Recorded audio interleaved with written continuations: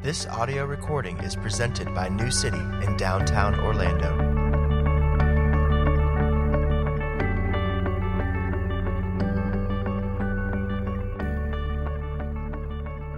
Psalm 23. The Lord is my shepherd, I shall not want. He makes me lie down in green pastures. He leads me beside still waters. He restores my soul. He leads me in paths of righteousness for his name's sake. Even though I walk through the valley of the shadow of death, I will fear no evil, for you are with me. Your rod and your staff, they comfort me. You prepare a table before me in the presence of my enemies. You anoint my head with oil. My cup overflows. Surely goodness and mercy shall follow me all the days of my life, and I shall dwell in the house of the Lord forever. This is God's word. Thanks be to God. Please be seated. So as I said earlier, we're in our second week in this new series on the Psalter, and we've entitled this series, Worship in Every Circumstance, because let's just face it, life is filled with, quote, circumstances, the ups and the downs and the highs and the lows, physical circumstances, social circumstances, emotional circumstances, psychological circumstances, most importantly, spiritual circumstances. And so Psalms is the worship of God in every circumstance. This week, some lost jobs and some landed jobs. This month, some gained family, and for some, a family member is now gone. In my life, I've experienced what it's like to not know where the next day's meal is going to come from, and I've known seasons of abundance where I haven't given a thought to the next month's food, drink, or housing. This week, some of us have been surprised by the character that God has produced in us, and some of us have been shocked by the failure of character in our hearts and in our lives. Some this week have experienced the support and the grace and the blessing that comes through community, and some have endured betrayal and hatred and deep pain. Because life is filled with ups and downs, God has given us the Psalter, the collection of 150 Psalms, and he's given it to us as a songbook, and it teaches us how to worship God, and it brings us to the worship of God no matter what is happening in our life. I said this statement last week, that the 150 Psalms were written over a 1,000-year period by God, for his people, through his people, as his people experienced life. And as you read through the 150 Psalms, you're going to notice that there are various genres or categories of Psalms. And each of these categories is going to show us the best way to worship God in a certain circumstance of life. I like to think of it this way. In this series, we're going to try and provide for you one or two Psalms from each genre that you can add to your playlist. And on your playlist, you can know which Psalm to play and to learn from and to sing no matter what you're going through. And so for this week, our text is Psalm 23. I'm going to guess that this is the most familiar text in the Old Testament. I think it's probably the most memorized chapter in all of the Bible, and I think it rivals John 3:16 as being the most famous and the most well-loved in the hearts of believers. In terms of genre, in terms of those buckets or those categories, Psalm 23 is the classic psalm of confidence. And so while a lot of Psalms will have lines in them expressing confidence in God's goodness and God's power, Psalm 23 is in this genre of confidence, and the entire Psalm is given over to the expression of trust. Psalms of confidence are very rare in that they rarely ask anything of God. They're just there to declare their confidence in him and to tell anyone about him who will listen. So when you think about where to apply this genre to the circumstances of your life, the Psalms of Confidence, Psalm 23 is best applied to, it's best sung at times where the uncertainty of the future is overwhelmingly obvious, or where our absolute inability to control the future becomes blatantly clear. The future is never obvious, and our ability to control the future, we never have the ability to control the future. But there are times in life where this becomes blatantly clear right in front of our eyes. And this is when the Psalter invites us to enter into worship through psalms of confidence. If you look at verse 1, it's in this dependent and humble place that David's confidence is generally and summarily expressed. Verse 1, the Lord is my shepherd, or my shepherd is the Lord, or even the Lord is shepherding me. I shall not want, I shall not lack, I shall not need. Now, just thinking about what we just said about the ups and downs of life, this really confident assertion in verse 1 could sound absurd and out of touch. It could sound fantastic and far-fetched. But before we dismiss the psalm out of hand, I want us to look at all that David means when he says, I shall not want. I want to unpack it this way. The Lord as shepherd, the shepherd's leading through life and death, and the shepherd's life and death. The Lord as shepherd, exploring the metaphor that is in the Bible. The shepherd's leading through life and death, and then the shepherd's life and death. So first, the Lord as shepherd. So from Genesis to Revelation, the metaphor of shepherd is frequently used for God in the Bible. And I want to make sure that in our mind's eye, we see the same picture of a shepherd that the original audience would have seen. So first, we are correct in our understanding of this metaphor when we see the shepherd as a guide and as a provider, as one who leads to sustenance. But second, our mental images, our preconceived notions of God as shepherd, I think in some ways have to be challenged and adjusted and expanded. We hear that God is our shepherd, and we tend to think of this mild-mannered man with a really well-groomed beard, holding this cute little lamb. Or maybe this man resting under a tree while a bunch of sheep are just lying down on the ground sleeping. Maybe we hear shepherd, and we, in our culture and context, because we're not familiar with it in the ancient Near East, maybe we see a man walking through a grassy field, holding a staff, flowers all around, and there's a bunch of sheep just nipping at his heel and just dying to do whatever he says and go wherever he goes. I mean, we kind of think of sheep like puppies, maybe.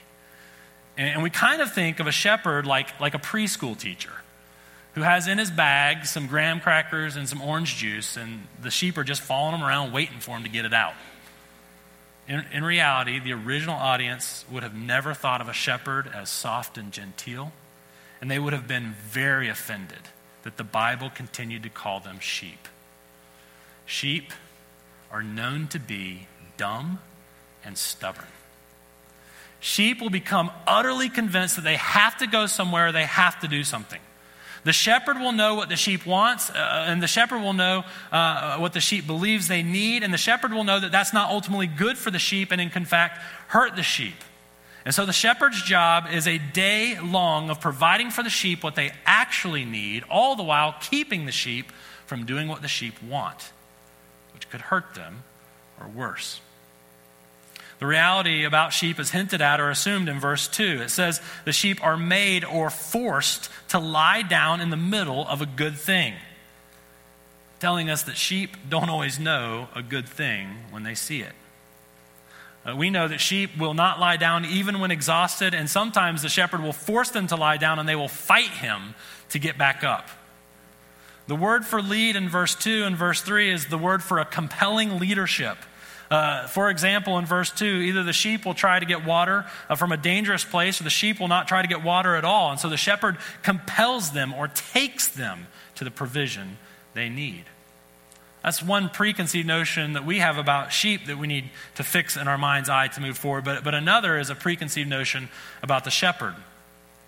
Shepherds in general were not soft, genteel, and weak. They were rugged and strong and brave. You need to take the picture of Mr. Rogers out of your mind and put Clint Eastwood in your mind.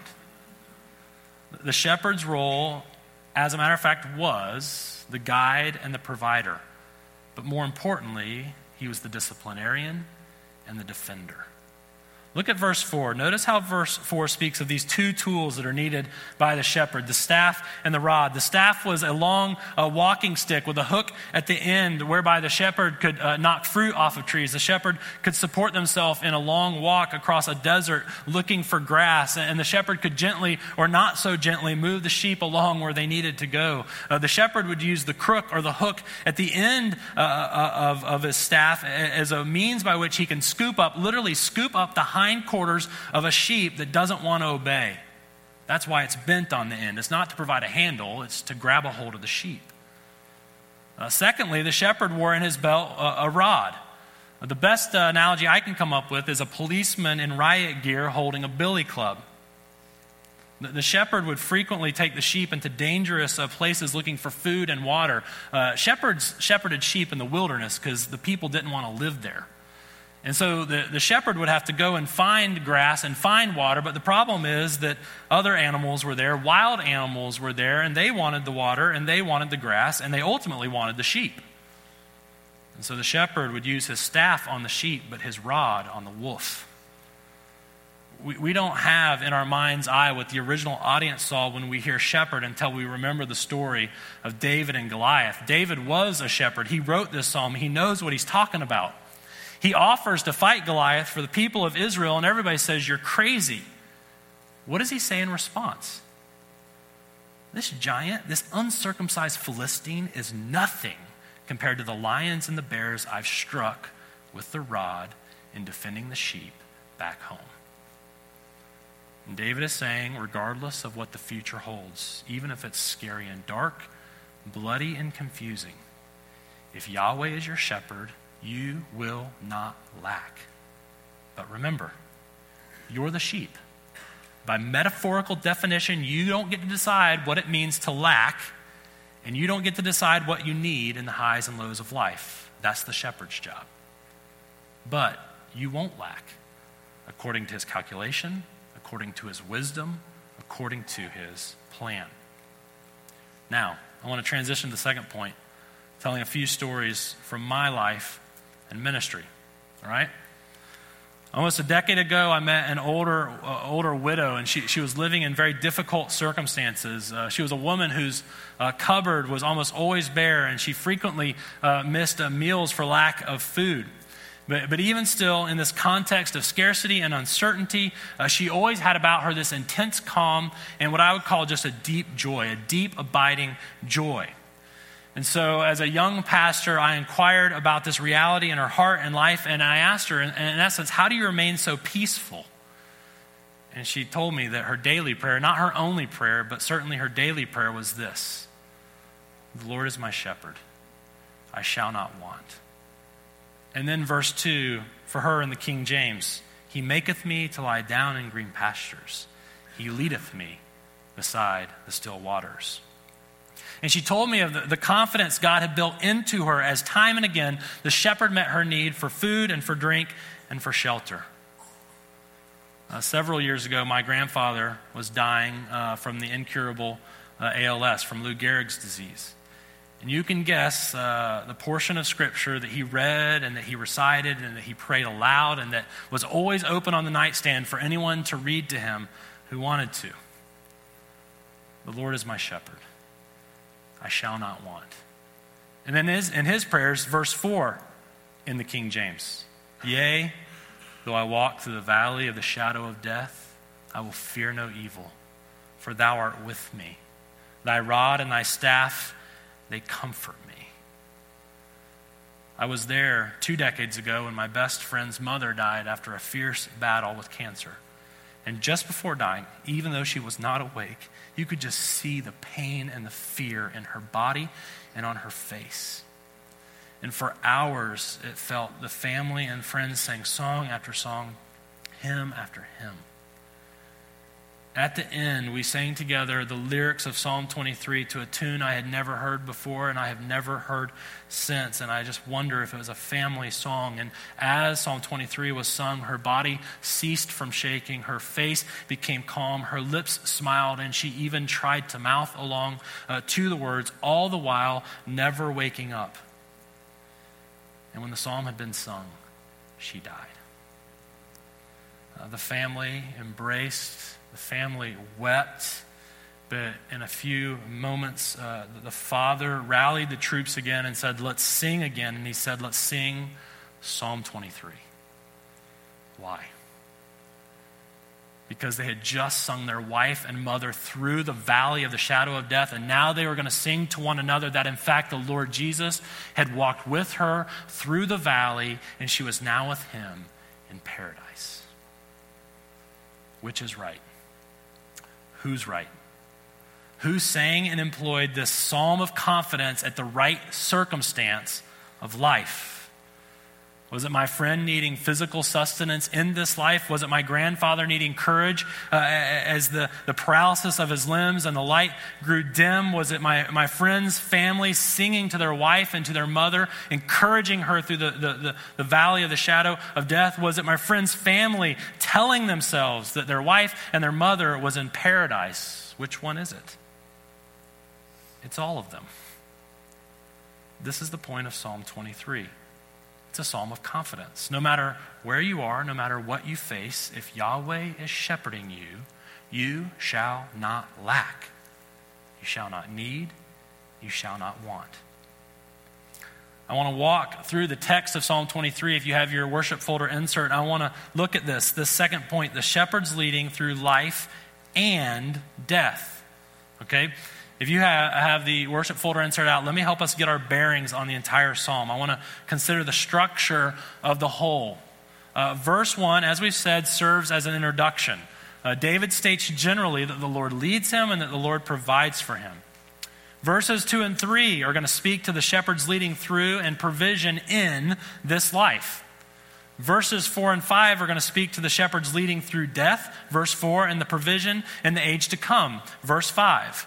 Verse 6 is going to serve as a summary of the whole. If you look at it, the first half of verse 6 summarizes our experience of the shepherd all the days of this life. And the second half of verse 6 speaks to our experience in the realm of eternity.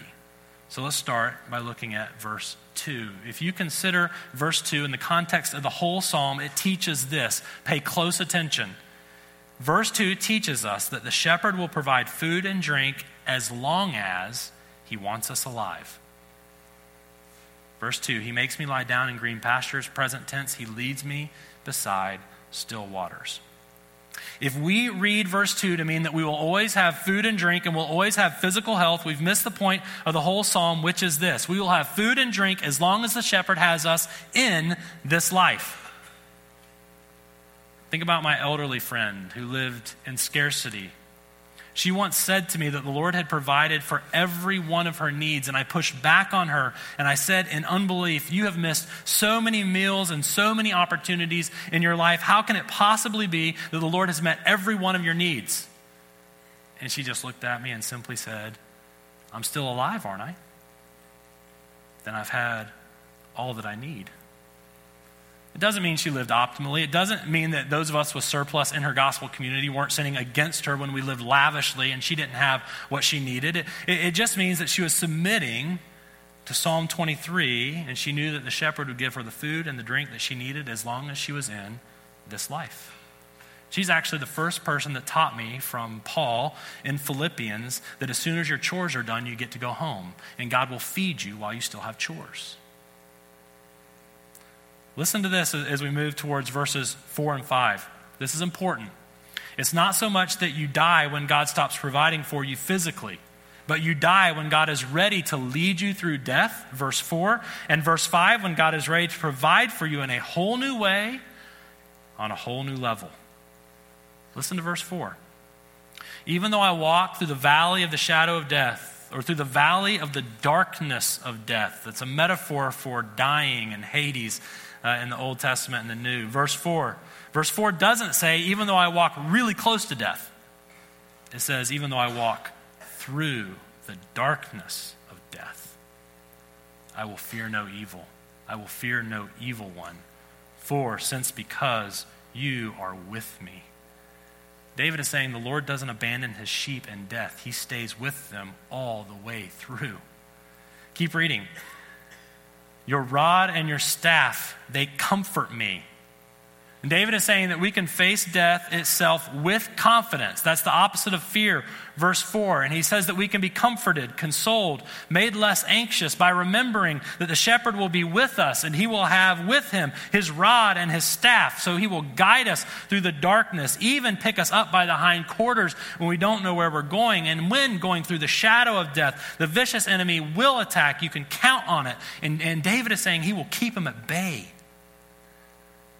By the rod of the shepherd, we will traverse through the darkness of death and not be devoured by the enemy.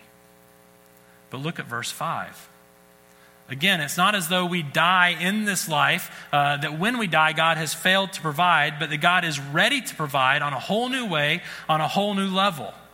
If you keep in mind that verse 6, the end of verse 6 is telling us what it tells us about verses 4 and 5, you can know that verse 5 is a description of some portion of paradise, some portion of heaven, something in the new heavens and the new earth. And David is saying that at death, God takes you through death into a whole new way and a whole new level. Just think about the psalm. At the beginning, David is a sheep. In verse 5, he's in the family of the king.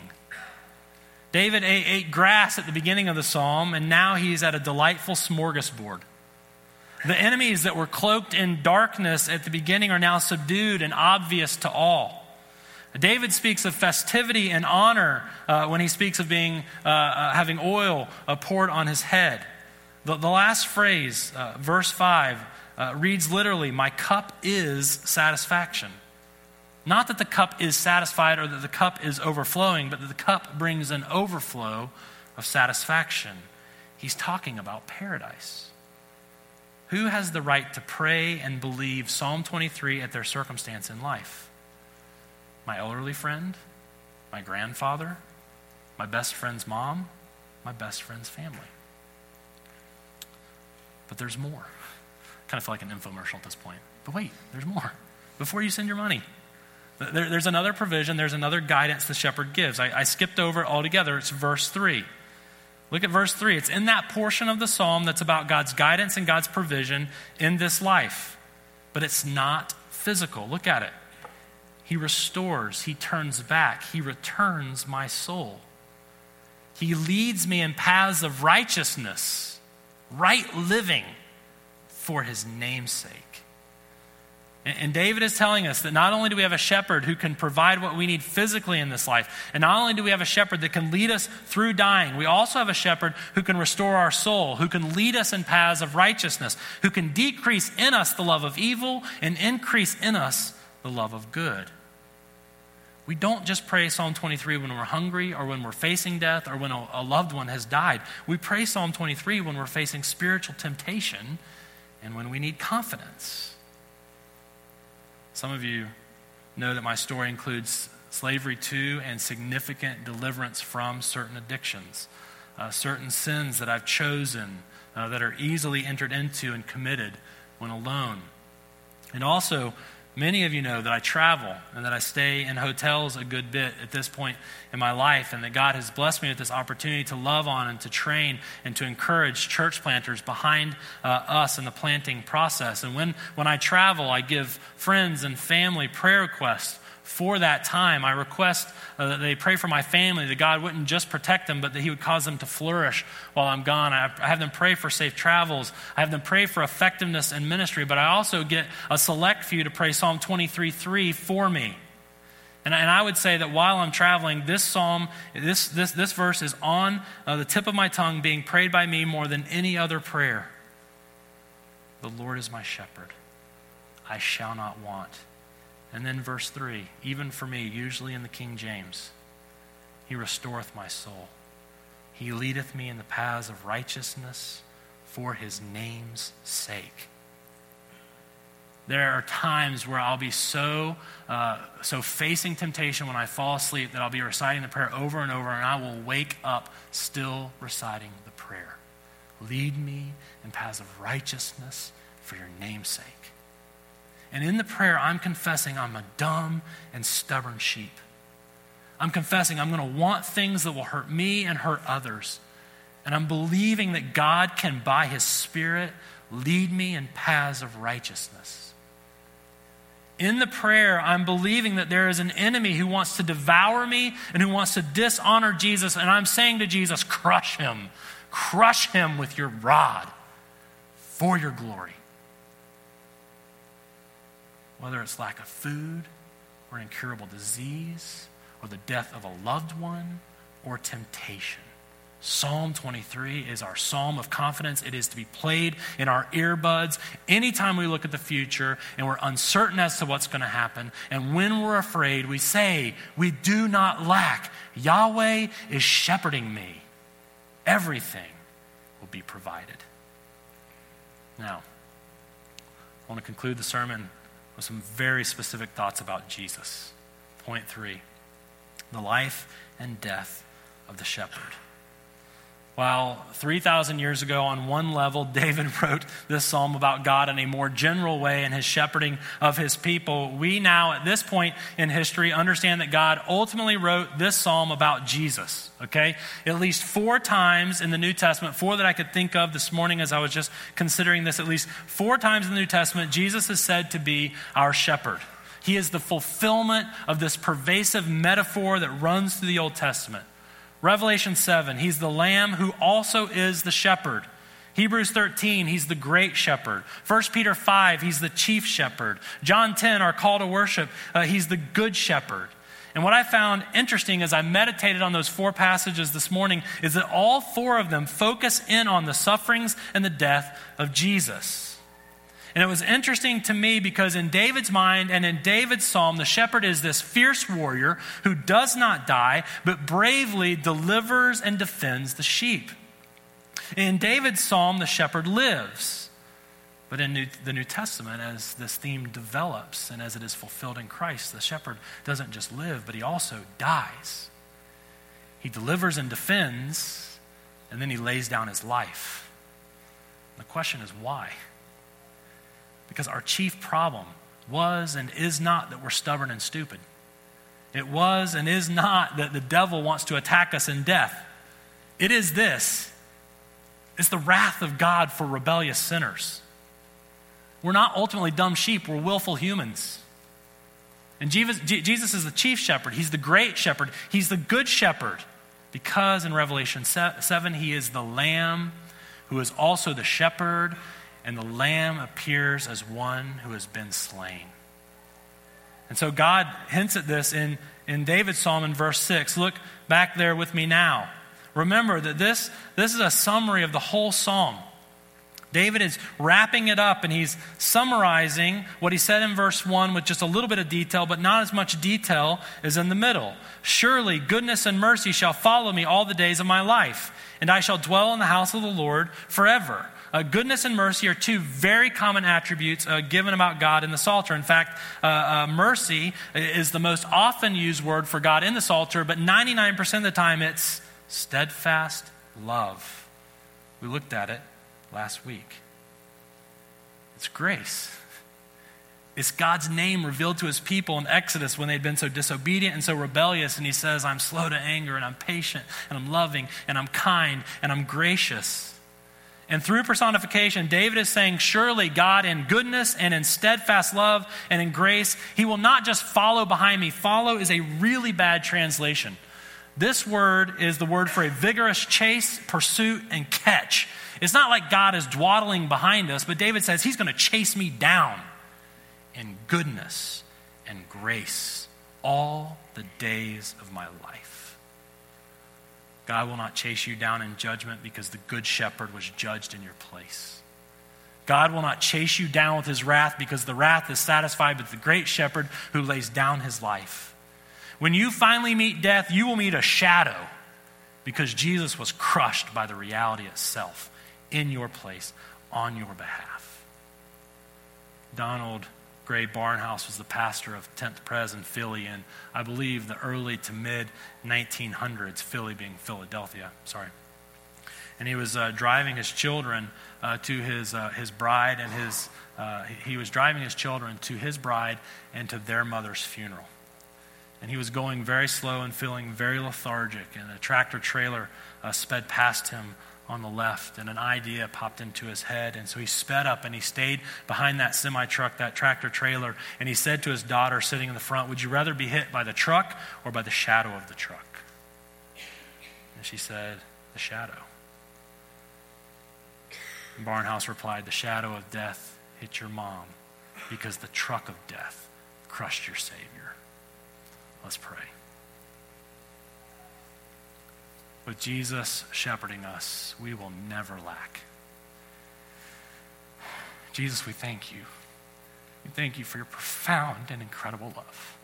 We thank you for how even when we're grumpy and discontent, and even when we moan and cry about wanting this or that, you still chase us down with grace and mercy and goodness and steadfast love. Jesus, we thank you that you lived such a beautiful life and then you died this horrific death of the cross on our behalf. And in you, we have everything we need. You will give us food as long as we need it. You will make us more human until we die. When we die, you will take us into the presence of the Father, and he will wipe away every tear from our eye and we'll be there forever. You'll bring your new heavens and your new earth, and we will enjoy creation as you meant it to be, but we ruined and you redeemed. Jesus, we thank you.